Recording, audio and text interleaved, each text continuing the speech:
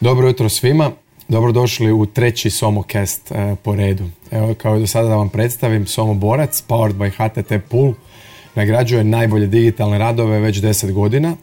10. SoMo Borac održava se 11.11. u Zagrebu. SoMo cast je podcast u sklopu SoMo Borca u suradnji s 24 sata, koji ima zadatak predstaviti firme i pojedince koji čine digitalnu ekonomiju. Kao i do sada, zahvalio bi svim našim sponzorima i partnerima: HTT Pool, Limpay, Hrvatski Telekom, Sofascore, Lako, Kexpay, Erste banka, Google, Muzej Iluzija, Productive, Revuto te svim drugim partnerima od medija pa do konferencija s kojima sjajno surađujemo. A i ovim putem vas pozivam da se pretplatite na naš newsletter i postanete dio najveće digitalne zajednice. Evo, danas nam je gost CEO Productiva Tomislav Car. Bok. Evo, dobrodošao. Baš dugo me zanima malo više saznati o Productivu. Priča se puno na tržištu, ali imam običaj pitati par osobnih pitanja na početku, pa bi tebe tako volio pitati. Dobro. Da, vidio sam u puno intervjua da dolaziš iz Karlovca. Da. Evo, jutro sam baš slušao na radiju da je opasna situacija sa rijekama tamo. Jel to redovito? Čak se ljudi u Karlovcu plaše ili? Pa čak i nije. Nismo nikad, dok sam bio mlad, nismo nikad poplavili, ali ono što je u Karlovcu sa tim rijekama je da se apsolutno svako ljeto svi kupaju na tim rijekama. To ti je kod dijete, ti si svako popodne išao negdje i to onako... Kao život na moru. Da, otprilike samo što si na rijeci, da. Znači rijeke ipak nisu opasnost nego nešto super u gradu. Uglavnom, da. Barem ne tamo iz tog dijela kud sam ja. Ne, znači, u prošloj agenciji gdje sam radio imao sam jako puno ljudi iz Karlovca. Karlovac je bio najdominantniji grad. Okay. I tad sam počeo tek otkrivati da Karlovac ima neki svoj identitet koji nisam poznavao. Mi u Zagrebu naučimo 4 rijeke, najpoznatiji grad kad ideš autoputom, ali ljudi u biti ne znaju Karlovac. Daj mi kakav je identitet Karlovca u odnosu na Zagreb ili kako sebe Karlovac vidi? Pa mislim da su tu dvije stvari su kao kod Karlovca onako fora, bar meni su uvijek bila fora. Prva stvar je što je jako klinac da sam odgajao, kultura nekako je da svi non stop sve onako, kako da kažem, zajebavaju non stop, ne. Ja. To je onako ključno, znači ako sam ti ja prijatelji, mi ćemo non stop, stalno ćemo se nešto rugati, stalno. I to je onako kad dođeš u neku drugu okolinu i počneš sa drugim ljudima društvo da skužiš, pa možda baš svi ne smo toliko. Pa da, nije to svima možda toliko cool, ne. A druga stvar u Karlovcu je da je on blizu Zagrebu, a opet kao nije odmah do Zagreba, onda uvijek je taj nekakav hoću ostati u Karlovcu, hoću otići u Zagreb, nisi toliko daleko da nisi dio tog dijela, a opet nisi ni predgrađe. Ali jako u biti gravitira Zagrebu. Jako puno ljudi ide živjeti, raditi, studirati, jel tako? Tako, znači ili ostanu putuju ili se presele, recimo, tako nešto. Da, ok, ajde, zanimljivo. Čujem da voliš muziku za mlade, što to znači? Muziku za mlade? Pa ja općenito volim muziku, od uvijek, i slušam da ljudi nekad kada ostare, onda prestanu slušati muziku, ne? Kao tipa u nekom trenutku, svi slušaju ono što su slušali dok su imali 6 i 17 godina, a ja nekako volim uvijek otkrivati nešto novo, pa... Znači, slušaš trap? Pa volim neke stvari, da. Mislim, ima super stvari danas, tako da. Ok, morat ću doći na SoMo Borac party, imat ćemo dobar trap. Isto tako, par činjenica koje sam saznao o tebi su da nisi IT-evac, bio bi arhitekt, ne bi nikad rekao. Pa nisam, to sam u zadnje vrijeme skužio da me to zanima, ne, dosta je slično zapravo kao IT. Znači onako tehnički je, ali ima tu puno dizajna, ima puno nekakvog feelinga za stvari i tako dalje i onako to mi je postalo cool i interesantno. A koliko sam čuo, voliš i građevinu ovaj dolje dio, znači... Da, cijeli taj dio mi je postao onako interesantan u zadnjih par godina, nisam mislio da nikad... Razvlačio si sam struju na Pašmanu i... Da, imam neku kućicu na Pašmanu i onda sam tamo te stvari, onda sam sve na YouTube-u našao kako se te neke stvari rade i onda to, čim to ljude čudi, jer kao nemaju tu ideju da ja to kao nešto znam napraviti sa rukama. Ali super mi je što možeš na YouTube-u otkriti stvari i onda stvarno nešto napraviš. Ja mislim da nema stvari koje ne možeš danas naučiti na YouTube-u. To je strašno. Da, znači, voliš fizički raditi građevinu i arhitekturu? Pa, svašta, da. Ja općenito onako volim nove stvari naučiti. To mi je možda glavna stvar kroz život, da ne radim stalno isto.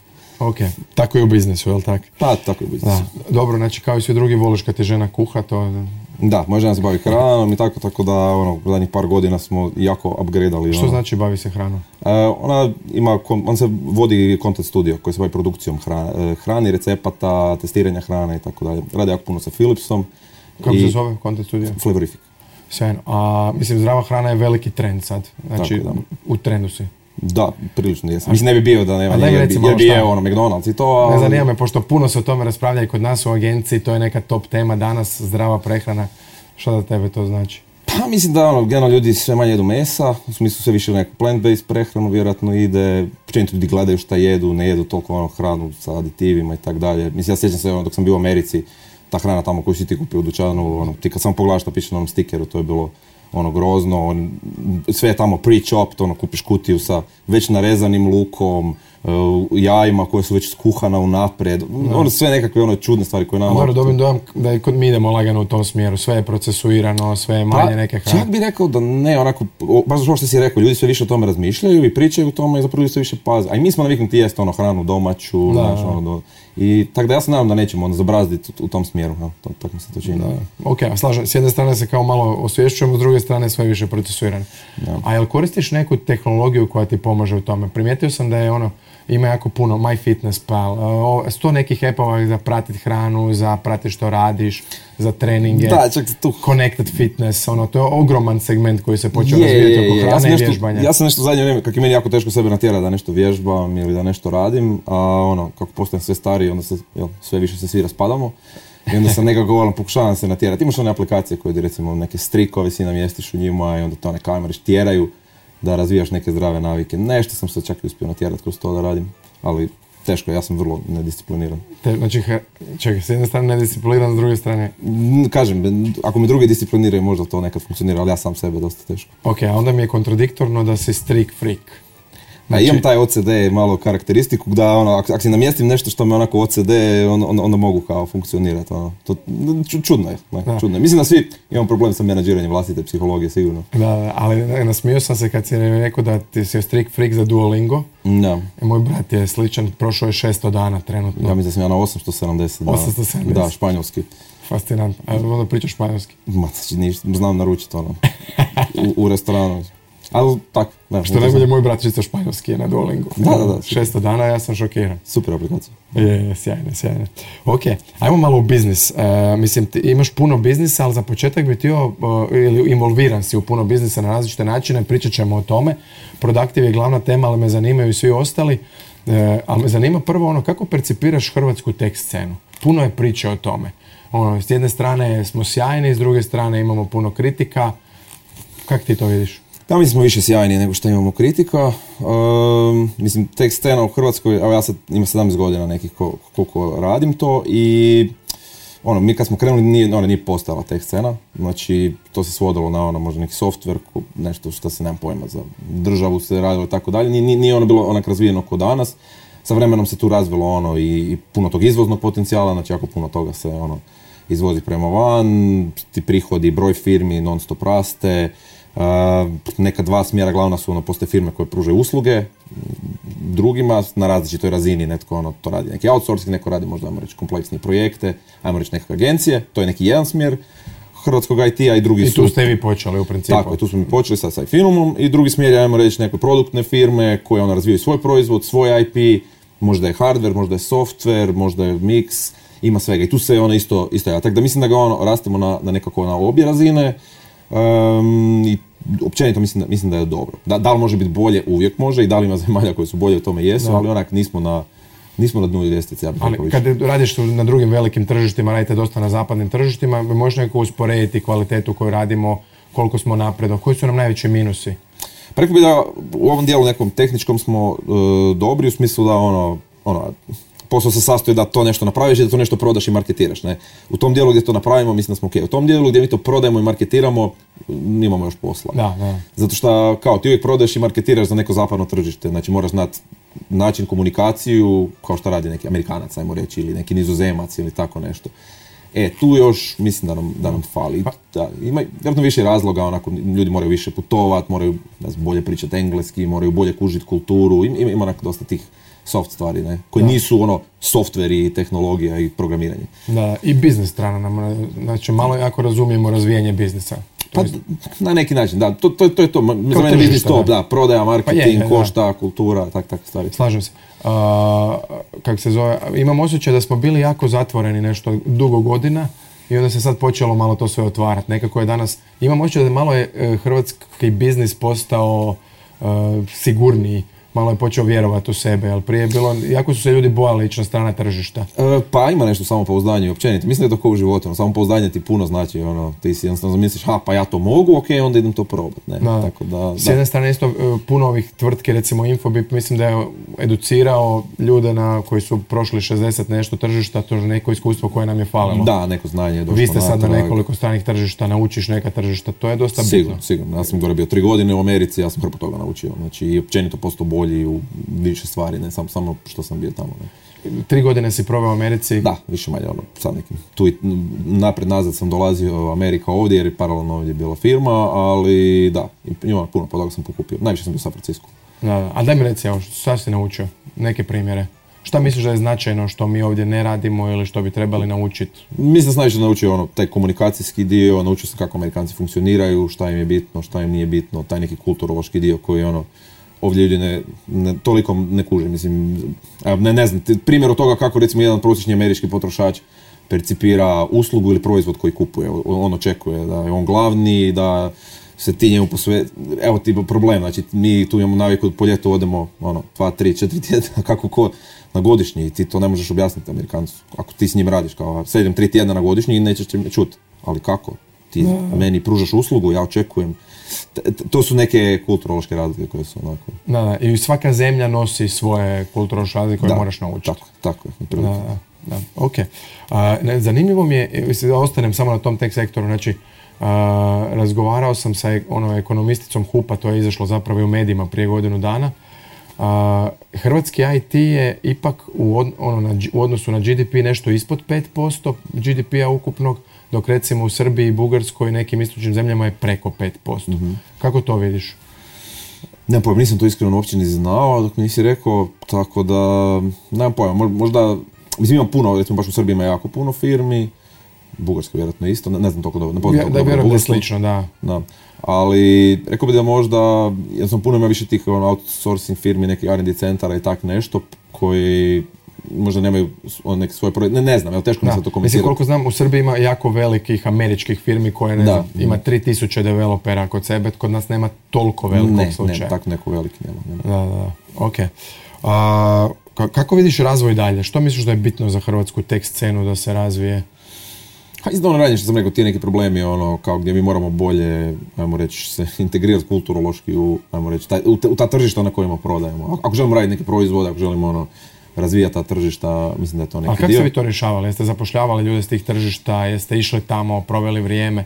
Evo, mislim, ima puno firmi u Hrvatskoj koje, mislim, prije par godina je postao trend, moram izvoziti, što mislim da je bilo jako bitno, da se dogodilo taj promjena u mozgu, jer svi smo prije jako gledali hrvatsko tržište. Onaj prvi IT koji se spominjao je bio jako orijentiran na državu. I to sad polako se smanjuje, to jest imamo 2 IT-a. Pa mislim da su ljudi, ono što se desilo s vremenom je da su troškovi IT-a jako otišli gore, pritom najviše su plaće ljudi koji rade u IT-u i tebi više praktički da išta radiš za hrvatsko tržište je postalo onako jako teško isplativo. Znači ti ne možeš zaraditi te novce tu da platiš te ljude i jednostavno ti ako si htio raditi IT biznis, morao si ga početi raditi prema van. Mislim da je to najviše poguralo stvari. Jer svima je najlakše raditi u Hrvatskoj. Tu znaš tržište, znaš ljude, možeš plasirati proizvod, ali znaš, jednostavno 4 miliona ljudi je onako malo već kvart u New Yorku. Da. A kako krenuti? Kako ste krenuli? Mislim, to me svi pitaju, znaš šta, kao to mi je najčešće pitanje koje dobijem tipa na konferencijama i to je uvijek... A zato mislim da je najvrijedniji sadržaj koji mnogima može poslužiti kao neki... Ja se slažem i vrlo često, i ne znam točno uvijek šta ljudima da kažem, osim da mislim, diferencijacija je uvijek dobra stvar, znači da smisliš po čemu si ti možda drugačiji ili imaš drugačiji pristup ili komunikacija, kao šta točno da ti nisi jedan od njih milion, ne? To je uvijek dobra stvar. I, znaš, sad, ta prisutnost otići negdje, to je uvijek dobro, ali ne znači da će uvijek upaliti. Ja znam ekipu koja je to pokušala pa im nije upalilo. Znači, toliko poduzetništva da prisutnost u principu neko se preselio. Da ideš negdje, da se preseliš ili da često ideš tamo, ne znači da će ti to nužno uspjeti. Mm-hmm. I teško je, recimo. Ali koliko je važan to faktor? Mislim, baš to, evo, često se ljudi pitaju da li je nužan preduvjet, nije nužno da ćeš uspjeti ako odeš tamo, ali da li je nužan preduvjet da neko je prisutan tamo? Da li moraš imati sales office? Mislim da ovisi za kakav biznis. Recimo za Productive konkretno, mi smo SaaS proizvod, pričamo vjerojatno kasnije o tome, ali mi smo software koji ti dođeš na naš website, kupiš ga, javiš se nama, sva komunikacija se radi online Mi za sada čak ne osjećamo neku veliku potrebu da moramo iz tog kulturološkog aspekta, možda više zbog vremenskih zona nas to trenutno iskreno muči, nego zbog toga da neko mora biti tamo. Ali za neke druge biznise koji su više people oriented, znači ne kupuješ software nego radiš s ljudima, da, tu je puno važnije. Da. I sad kad bi ponovo kretao sa Infinomom, recimo, da li bi išao u Ameriku ili bi išao u zapadnu Europu? Koliko je, ne znam, vremenske zone, koliki su problemi? Pa, istočna obala, recimo u Americi je, može se odraditi, to je 6 sati, već je zapadna onako problematičnija, 9 sati, to znači da ako imaš sastanak tamo, ne znam, u 8 ujutro, to je ovdje 5 popodne, znači već kao radno vrijeme je završilo. A znači oni očekuju ipak da se prilagodiš njihovom vremenu? Mislim, tvoji, ako imaš ti kolege tamo koji su, znaš, oni non stop su gle, nije super, to je poanta svega, nije super, nije ni neizvedivo, ali nije najbolje. Ovisi jako o sastavu tima, kako ljudi rade, je li to ljudima ok, nije tako. Da, još sam razmišljao jednu stvar, znači većina, kad razgovaram s kolegama iz biznisa, gledaju New York, gledaju San Francisco, uglavnom ove top destinacije. Da li je možda pametno otići u Filadelfiju ili neki drugi grad? Koji je možda manji pritisak. Ja možda da je cijela istočna Europa ide u New York. Moguće, vrlo moguće i to je recimo vjerojatno nekakav diferencijacija. Mislim, to je uvijek objašnjavam ako imaš birtiju, kao otvaraš birtiju tamo gdje ima puno drugih birtija pa su ljudi naviknuti ići, ili otvaraš birtiju tamo gdje nema nikoga pa ćeš biti jedini. Možda ti uspije, možda ne. To je čar poduzetništva, nemaš pojma. Da. Tako da, ja mislim da je ok probati u Filadelfiji, vjerojatno sad. Kako će ispast, nema pojma. Što se tiče produktiva, koliko ste se tu kulturološki morali prilagoditi? Da li je, ne znam, sajt i komunikacija i ostalo za Nizozemsku ista ko za Ameriku ili ste jako prilagođavali? Da, možda da sam za početak znači da objasnim Productive za ljudi koji nisu možda 100%. Znači Productive je software za agencije. Ne? Da. Znači ako ti imaš agenciju, agencija znači možda digitalna agencija, marketinška, PR, kako god, ti uzmeš naš software i on ti pomaže da vodiš svoje poslovanje. A kako ti pomaže? Pa sve neke stvari koje ti moraš raditi od nekakvih dnevnih taskova, praćenja vremena, profitabilnosti, budžeta za klijente koje radiš, fakturiranja, mi ti to sve u biti stavimo u jedan software. I prije nego što ljudi koriste nas, obično koriste onak 5 softvera različitih i niko to ne voli. Jer moraju... A što najčešće koriste? Baš Asana, Toggle, to su neki misli? Da, imaš obično ti mi to zovemo stack. Znači oni imaju stack različitog softvera. Ne? I onda mi dođemo i kažemo, gledaj, mi smo ti kao operativni sustav za, umjesto svih tih softvera, kao možeš to sve dobiti kod nas. I sve ti je pospajano i unutra u jednom softveru i tako dalje. Ili iskreno, ako neki sam koriste neki Excel i nešto i Excel ti se onak skalira dok imaš 5 ljudi i onda kad postane to veliko, onda se svi pogube. Excel, Google Sheet, šta god, znači nekakve takve. I nekakve svoje, šta su oni zaštrikali. Ne?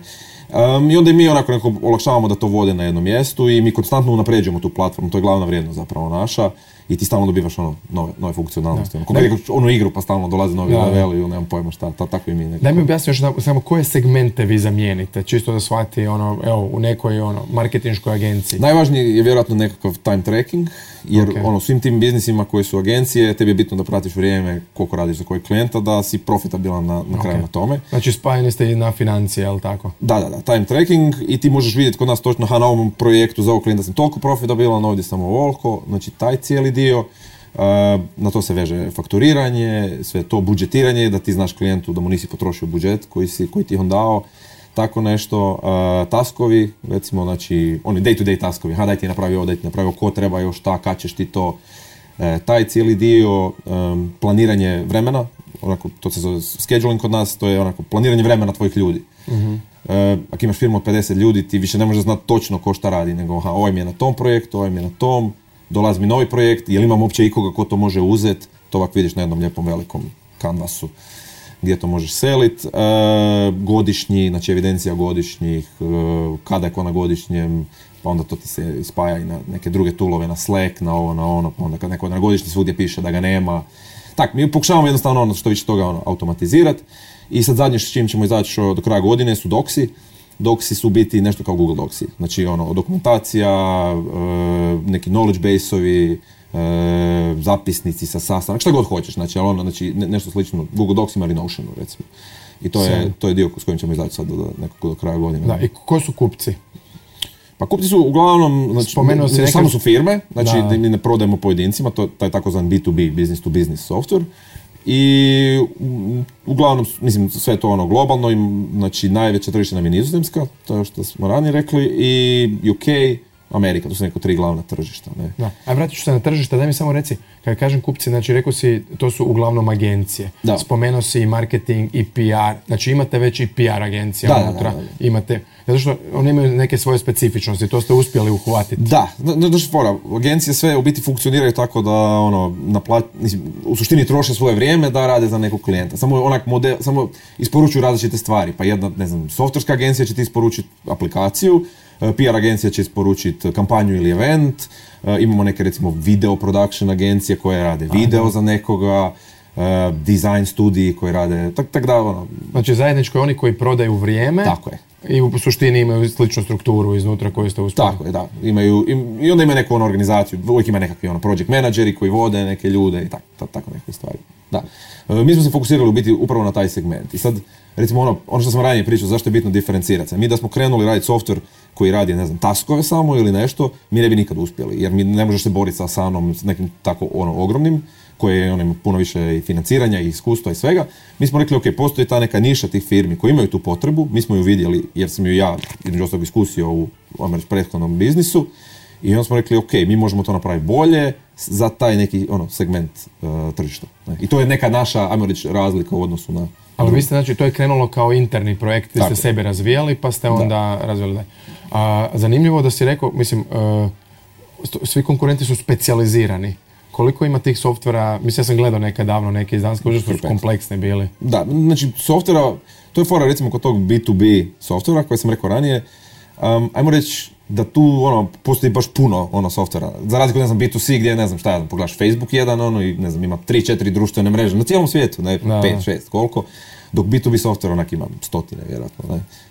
Baš naših direktnih konkurenta, znači koji rade baš šta mi isto radimo, ja ih mogu nabrojati tak 20-ak recimo, koji su globalni, a vjerojatno ima hrpa njih za koje ne znam, koji su možda popularni u, nemam pojma, Singapuru. Nekom malom tržištu, da, ili velikom zapravo za nas. I kako se onda vi diferencirate od tih 20? Pa nama je glavni taj dio gdje mi kažemo, ok, mi smo taj agency management system, mi pokušavamo pokriti što više, to nam je jedan dio strategije. To je naravno teško, jer onda moraš sve to napraviti. Jako se na supportu recimo i na tom dijelu diferenciramo. To smo skužili da svi ti naši konkurenti su često onako, naš support, jedva ti se neko javi, kilavi su, i to ljudi ne vole. Znači, i onda mi tu baš dosta investiramo u podršku, da ljudima stvarno pomažemo. Jer, kao nama je to u interesu. Nama je u interesu da naši ti kupci, te agencije, dobro posluju. Jer i oni, ako oni rastu, oni će trebati više našeg softvera, oni će postati veći, kao nama je to sve bolje. Tako da mi dosta prvo radimo na tome. I kako se plaća? Mislim, kakvi je revenue streamovi? Pa biti dosta jednostavno, imaš onak više. Znači, to je sve takozvani SaaS i software as a service. Znači, software je na... Pretplata je u principu model. To je kod Netflix. Da. Znači, ti nama plaćaš i koliko je Netflix ima više onih planova, ne znam, hoćeš HD, onda taj je skuplji. Tako i kod nas imaš više planova i onda ovisno koji uzmeš, a ti košta, ali se sve naplaćuje po zaposleniku. Tako da zapravo firma od 5 ljudi plaća različitu cijenu od firme od 500 ljudi. Ne? I stvarno imamo svakakvih. Imamo firme od 5 ljudi, imamo firme od 500 ljudi. Što je recimo jedan od izazova našeg posla. Teško je napraviti software koji je dobar i za 5 ljudi, i za 500 ljudi, ali nekako smo uspjeli, jer samo činjenica da imamo jedne i druge pokazuje da smo donekle uspjeli u tome. Ali znači i tak male firme kao 5 ljudi uzimaju software? Da, uzimaju, zato što trebaju im neki dijelog, trebaju im taskovi, trebaju im nešto. Znaš što je isto fora? Da danas, prije nekad davno bi agencija, mislim ti znaš, sjedili bi svi u jednoj sobi i dovikivali bi se, ne? I kao to je to. I onda nekad, firme kad su velike narasle su trebale software, ali dalje ako su bile male su mogle egzistirati sa onim Moleskine blokićima, ne, gdje su sve zapisivali. Ali kad je to sve otišlo online u covidu i tako dalje, više ljudi, svi su bili od doma, svi su morali digitalno komunicirati, ne. I onda kad su to počeli raditi u skužbi, pa ovo je zapravo okej. Da. Mislim, mi jako malo, recimo baš u Americi, jako malo mi vidimo agencije koje sad imaju urede tamo uopće. Svi su otišli remote, nisu se nikad vratili. Dok, recimo ovdje u Europi, i dalje svi imaju urede. Vratili su se, da. Da, mi smo nekako onako više kao, ajde, volimo mi svoje urede, Europljani i to, a Amerikanci, ured, trošak, reži. Kao. Dobro, i commute je jako veliki. Commute je komatoza. Ba da, sve to skupa je znači ne paše ni zaposlenicima, ne paše ni... Ja mislim da ne možemo ni shvatiti američku perspektivu, jer kod nas je commute užasno kratak, relativno jeftin i tako dalje. Upravo to. Da, reci mi, Da li, mislim, firma od 5 i 500 nema iste potrebe? Da li module biraju ili je to platim subscription, imam pristup svemu? No, imaš pristup po tim planovima, to što sam rekao. Postoje, HD, znači moduli HD. koji ti trebaju. Da, dobiješ neke stvari i onda mi naš posao, veliki dio našeg posla zapravo to osmišlja. Taj pricing je općenito onako baš kompleksna stvar u mom biznisu.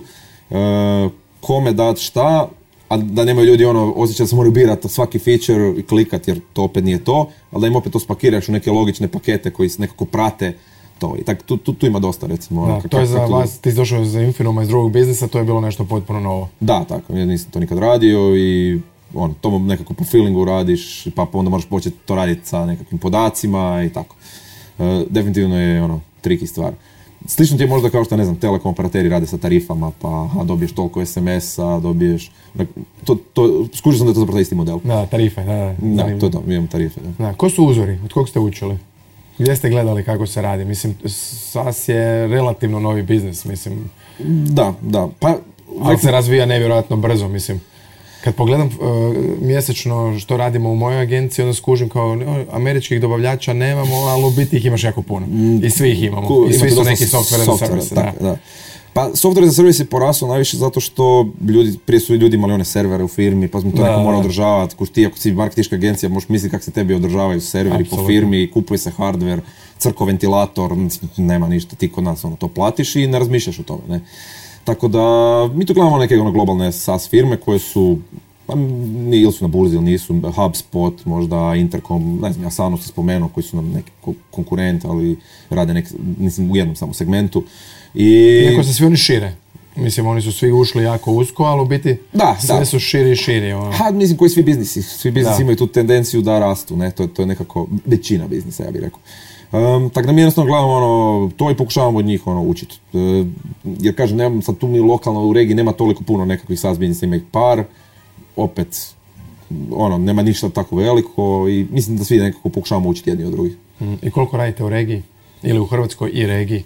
Što se produktiva tiče? Korisnika imamo, ne znam na pamet, možda ispod 10%, mislim da je odavde negdje iz regije. Sad na pamet pričam. Možemo znati koji je to broj agencija, čisto ne mislim u prihodima. Je li to 10, 50, 100 agencija? Ovdje. Pa gledaj, mi imamo nešto preko 800 agencija. Trenutno? Da, ne znam, 70-80, tako nekako. Iz regije? Da, ja bih rekao. Pa možda i manje. Ne znam na pamet, ali tu negdje. Super. Da. I imamo neke 800 agencija, sad nekih oko 15,000 zaposlenika gore. Znači njihovih, jel? Da. Ok, a koja druga tržišta? Rekli smo ta Nizozemska i recimo UK. Kako Nizozemska? Kako ste došli do Nizozemske? Mislim, to je kompleksno tržište. 17 milijuna ljudi, iznimno napredno, konkurencija je brutalna. Da, Nizozemska ti je za agencije baš jako razvijeno tržište, ima užasno puno, ima i dosta i velikih, što onak nema posvuda.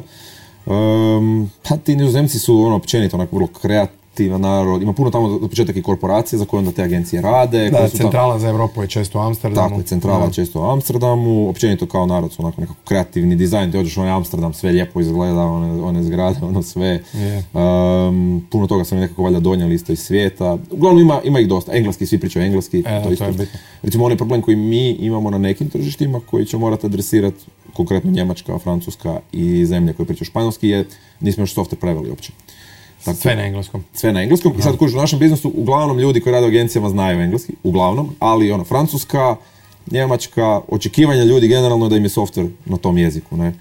I mi još nismo došli i rekli, ok, ajmo to prevesti, jer nekako nam je to ok bilo, ali vidimo sve češće da ljudi to zapravo na tim tržištima očekuju. Ne. I neke zemlje koje su španjolski jezik baš ne znaju, čak ni ne znaju engleski. Je li to definiralo zašto ste išli u Nizozemsku ili kako ste došli do Nizozemske? Nismo mi namjerno išli tamo, mi smo jednostavno pustili software u svijet i najviše nam se počelo javljati ekipe od tamo, ne.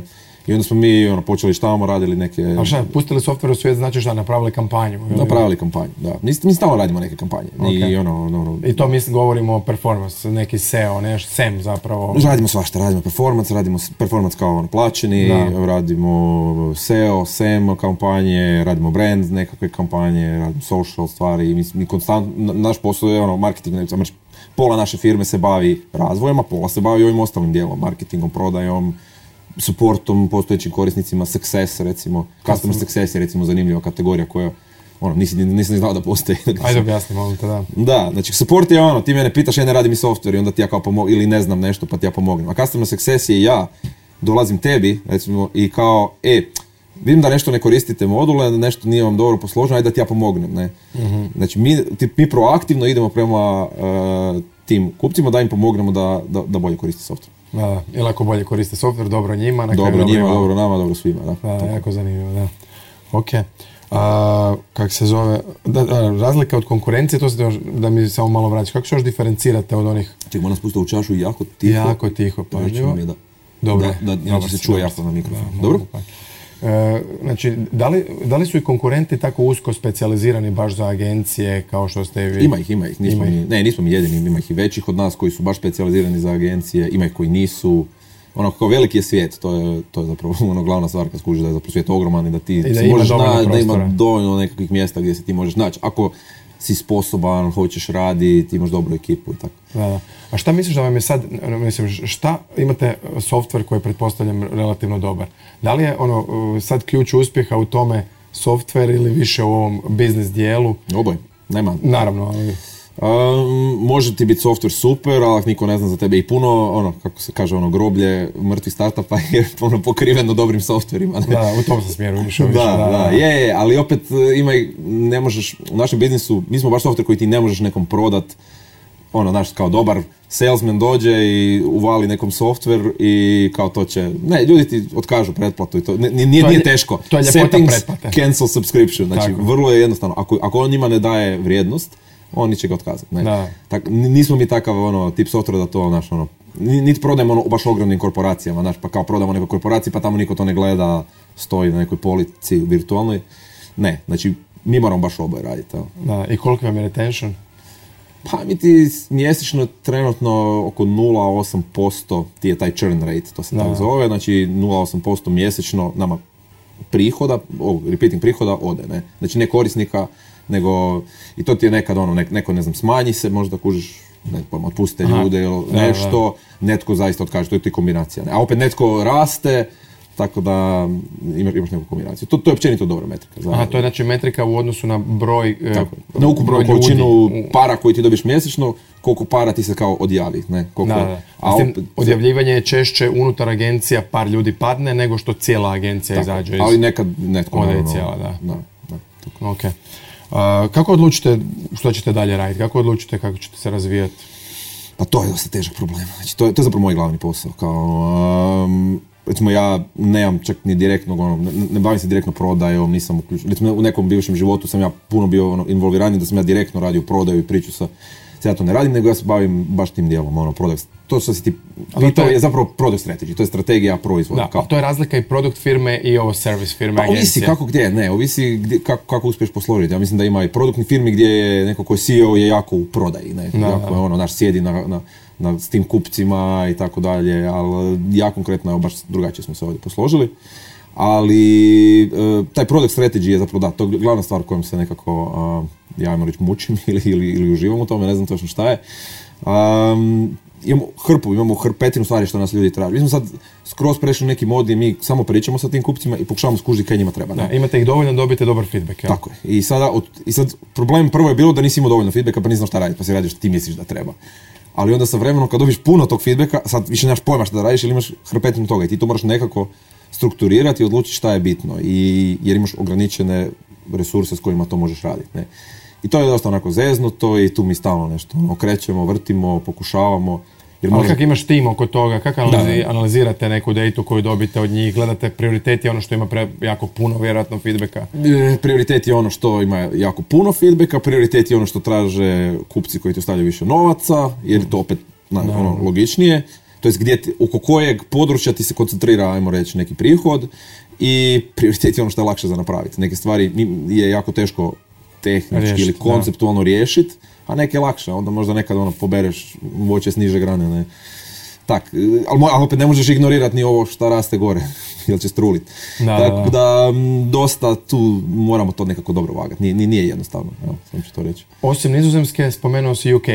Da, pa UK isto zanimljiv. Ta sva tržišta su zapravo neka slična, u smislu da nema toliko digitalna agencija iz, ne znam, Nizozemske, iz UK-a, nisu one toliko različite, ali ima neke specifičnosti. Ne znam, recimo mi prvo kad smo krenuli u Nizozemsku, evo baš konkretno u Nizozemsku, došli smo tamo i pokušavamo prodati software i niko neće kupiti, ne? I nismo skužili zašto niko neće kupiti. Mislim, skužili smo onda da im kao, u Nizozemskoj je jako česta stvar da ljudi rade 36 sati tjedno, ne? To jest da svaki četvrtak ti ne radiš 4 sata, ili svaki drugi, tako nekakve kombinacije, što mi nismo nije nam to uopće palo na pamet da je to bitno da software ima. A tamo ne da je bitno, nego ne možeš prodati bez toga. I onda smo mi kao u početku, ma dobro, naviknut će se, kao nije to tak bitno, ali neće. I onda kad smo to isporučili, napravili taj dio, onda su tek počeli kupovati. Slična stvar je u UK-u, gdje je česta stvar da ljudi uzimaju pola dana godišnjeg. Half day off. I mi to nismo imali i onda isto kao, ne, pa kako to mislite, to nemate, pa to je najnormalnija stvar. Da, pa možda je tu.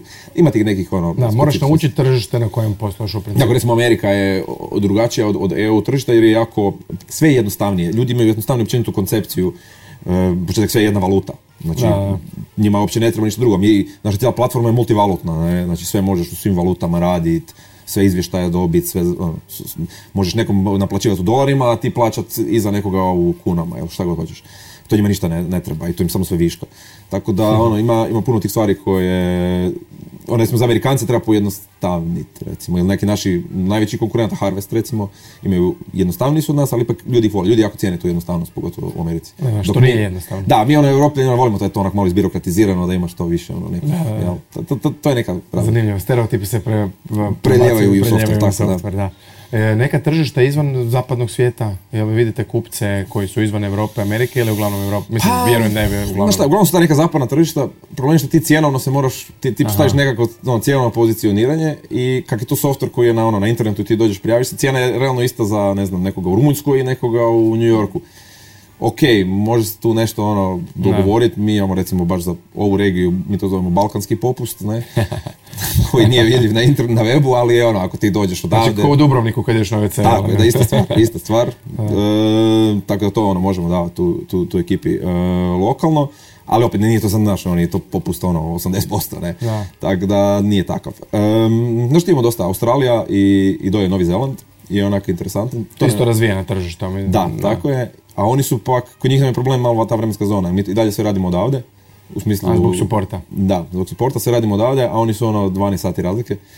I to mislim da ćemo nešto morati napraviti dugoročno, tako da to ćemo vidjeti. Sad pričamo o nekim azijskim tržištima, tu nam je problem, ono što sam rekao ranije, lokalizacija, ali tu nije samo jezik, tu je i pismo, tu je i sve to. A i dizajn vrlo često, koliko vidim.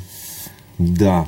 Kad gledam sajtove po Japanu ili negdje u Aziji, teško se snalazim. Konvencije su potpuno drugačije. Da, mislim da ćemo mi teško možda u ovoj fazi neko baš direktno tamo, nego su više neke multinacionalne firme koje onda imaju nešto tamo u Aziji. Da. Znači, a mnogi imaju development shopove i tako nešto. Pa da, i oni imaš agencije koje su, mislim, pa najveće agencije ove, ne znam, Publicis, Omnicom i tako dalje, su posvuda, ne? Da, tako. Taj neki džir. Da, globalni igrač. Negdje si operator ili direktno involviran i većina tvog vremena proizlazi na to, negdje si više u savjetničkoj roli, negdje si investitor. Da, negdje možda ništa ne radim, da. Da, investitor su nekoliko domaćih startupa. Da. Mislim, prvi možda najveći i najglavniji je Albert Gajšak i CircuitMass. To smo čak ja sam tu više ta savjetnička rola, znači nisam tu samo investitor. Gdje sam jednostavno... Moj možda problem je što ja, kao općenito kad uđem u te biznise, meni se teško ne involvirati nekad. Dobro, da li... Ali negdje to i koristim. Ali imate, mislim da bi bilo bitno i da mnogi startupi uvedu neku praksu koja postoji u Americi, a to je advisory board. Da, kažem, kod Alberta konkretno baš dosta radim, čak to je preraslo nekako advisory rolu tamo i ja sam puno toga naučio i zajedno smo u biti, i mislim nas dvojica smo startali taj CircuitMass i kroz to je već nekih 5 godina i to je totalno drugačije bilo za mene, recimo, zato što je hardwareski biznis, edukacija i B2C je, znači to je isto interesantno. Ali da, recimo tamo sam baš dosta involviran. Ok, ali znači imaš servisni biznis koji je B2B, imaš product biznis koji je B2B, product biznis koji je B2C. Tako. Dosta različito. Je. Kažem ti, rekli smo na početku što mene zanima i onda nekako uđem u sve te stvari. Imaš nekakva ti znanja koja ti se onako prenose iz jednu u drugu stvar i možeš tu puno naučiti. Kako to da si ti izabrao biti product guy u B2B-u? Je li to najviše za tebe? Ili je trenutno najviše za tebe? Pa ja mislim da je, dok se ne nađe neko bolje, ja mislim. Znači, ja isto volim prepustiti stvari ljudima koji su dobri. Znači, ako ja vidim da neko bolje nešto može raditi od mene, niko sretniji od mene da on to uzme. Ne? Da to preuzme, da. Super, mislim da je važno da, ajmo reći, oni koji su uspjeli nešto napraviti na sceni, da ih vrate malo u scenu, da sudjeluju sa startupima, da se razvije cijelo tržište. Pa da, mi smo prošle godine investirali isto u Rentlio, to je opet možda slični produktiv, to je zadarska firma koja radi software za hotele i neki vacation rental, znači apartmanski dio. Tu radim sa Markom Mišulićem, tu sam baš neka advisory rola, gdje tu tamo se on i ja čujemo i nekako on dalje razvija taj biznis, a ja mu pomažem nekim savjetima. To je baš to što si rekao, advisory board. Da. A da li aktivno tražiš prilike za investiranje ili kad se dogodi upoznaš nekog kad je pravi? Ne tražimo aktivno. Čak u zadnje vrijeme nekako sam to možda malo imam puno toga što mi se dešava, pa nisam išao aktivno u tome, ali ako vidim nešto što je stvarno fora i što me zanima, a to ti je trenutno najviše me zanima taj SaaS, znači to je biznis, što mi je full interesantno. Recimo taj Porsche deal mi je isto bio interesantno, volim jako aute, motore, bilo što vezano s neki automotiv, općenito tehnologija, znači to su stvari koje me interesiraju. Ono što me ne interesira su nekakvi kripto, NFT, neki majmune, neko nešto prodaje, nije mi to baš nešto interesantno toliko. Baš na ti opet. A ulažeš i, mislim, dalje si aktivno u ulaganju u startupe, da li ulažeš na neke burze u kripto, očito ne ulažeš? Pa čak ne, nešto jesam ulagao u kripto, nisam ja da je to tako, nego me ne interesira me investirati poško u startupove, nego sad, to i tamo bi možda kupio Bitcoin, Ethereum, nešto tako u tom smislu. Ulažem nešto u burzu, da. To već, kako bi rekao, dugi niz godina, neke svoje privatne novce koje bi zaradio, onda mi je nekako, i to je isto interesantno malo skužiš kako funkcioniraju burze između ostalog. Pa to. Da, mislim, često to pitam ljude zato što mislim da je bitno da se, kao što volim, da ljudi vrate u scenu, da se naučimo šta je advisory board. Mislim da je isto dobro da ljudi nauče šta je burza, kako funkcionira, da ne drže novac koliko god imali nekoj. Slažem se. Znači, mislim da prosječni zapadni čovjek čim krene s faksa nešto sitno uloži, ako ništa da nauči. Pa mislim bilo to 100 eura, ali počneš učiti šta se događa. Je. U Hrvatskoj nema toliko razvijena ta kultura ulaganja u, ajmo reći, dionice konkretno. Da. Ok. Ajde, idemo lagano prema kraju.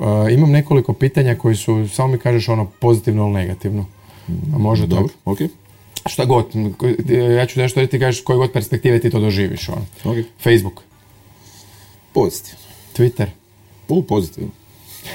Znači voliš Twitter? Da, Twitter mi je super. Da, i meni isto. Neko ima moće da to postala mreža za starije. Klinci ne vole tekst. Pa dobro, Facebook je postao mreža za starije. Twitter je postao mreža za neke vrlo specifične stvari. Elitna mreža. Da, ali možda na Twitteru puno naučiti. Na Facebooku ne možeš naučiti nešto baš, a na Twitteru možeš. Ljudi koji su tamo možeš nešto pokupiti. Znam jako puno, recimo, pokupiti sa Twittera. Ja ga volim. Elon Musk. Pozitivno. A čovjek napravio sve ovo, kako to? Pa dobro, zašto ima taj Elon Musk je onako malo ludi, svašta radi, koji su onako malo ekscentrično, ali na kraju krajeva meni je to pozitivno. Na kraju dana mi je to ok. I pritom ti auti i to sve što radi, stvarno radi, pomiče neke granice. Transformirao industriju. Tako je. GDPR? Pozitivno. Isto mislim da je GDPR pozitivan jer je opet natjerao ljude i firme da malo razmišljaju. Ne mislim da recimo onaj cookie consent koji na svakom sajtu moram kliknuti accept je dobar, mislim da nije, ali mislim da kao općenito moment da se razmišlja o privatnosti tvojih podataka, mislim da je ok. Da, vidiš, zanimljivo je, i ti to kažeš i većina gostiju tako, vrlo slično mi kaže kao i ti, a nekako je dojam u javnosti da svi misle da je GDPR nešto loše. Niko ne voli taj cookie consent, ali svi su rekli, gledaj, trebalo bi o tome razmišljati. Mislim da cookie consent smeće zato što svi samo stisnu accept, niko ne razmišlja o tome, ali GDPR kao ideja da kao ti imaš moje podatke, pa kao ajde da ja znam što ti radiš s njima, nije nužno loše. A zašto ga svi ne vole? Zato jer smo svi imali posla s njim. Kao nije da nam je to baš bilo drago. Podsjeća me na smeće u Zagrebu. Smeće u Zagrebu isto, kao sad svi moramo to stavljati u vreće. A s druge strane, vrijeme je da se... Zašto ne mogu sam baciti kroz prozor dok idem do house? Eto, tako je. Tako da, overall mislim da je pozitivno. Slažem se. Smeće u Zagrebu, pozitivno, negativno? Pa isto mislim da je pozitivno. Mislim, tek je krenulo, čekaj da vidimo, ali ja sam načelno... Ne, kao ideja je sigurno pozitivno, egzekucija vidjet ćemo kako će proći. Ali moramo to riješiti. Tako je, ali ako egzekucija ne bude dobra sada, bit će kroz neko vrijeme. Ništa nije dobro. Mi nijedan ovaj biznis nije bio dobar kad smo krenuli na početku. Ne mogu stvari biti dobre kad kreneš. Ali mogu biti dobre ako se trudiš, ako je ok ekipa iza toga. Je, slažem se. Kraju kraja moramo to riješiti kao god. TikTok? Dobro pitanje. forav je TikTok i ima dobrih stvari na njemu, ali isto ima hrpu nekog pranja mozga. Tako da, ja ću reći negativno za ovo. Ajmo reći negativno. Kompleksan je. I opet dobar, ja ga recimo volim pogledati tamo stvari, interesantno. Super. Za kraj samo da te pitam, da li SaaS firme iz Hrvatske da ti se javljaju ili ne javljaju, ili ćeš ti njih Da, definitivno. Mislim, meni tu čak ne samo zbog investicije, nego popričamo, mislim, radimo isti biznis i šta znam, možda mogu oni meni pomoći, možda mogu njima s nekim savjetom, nemam pojma. Možete naučiti, dolazite s malog tržišta svi, tako da. Otprilike tako nešto, da. Ok, puno ti hvala, vidimo se 11.11. na SoMo borcu, na partiju. Hvala što ste me zvali. Da, i evo, to je to za danas, hvala lijepo. Hvala.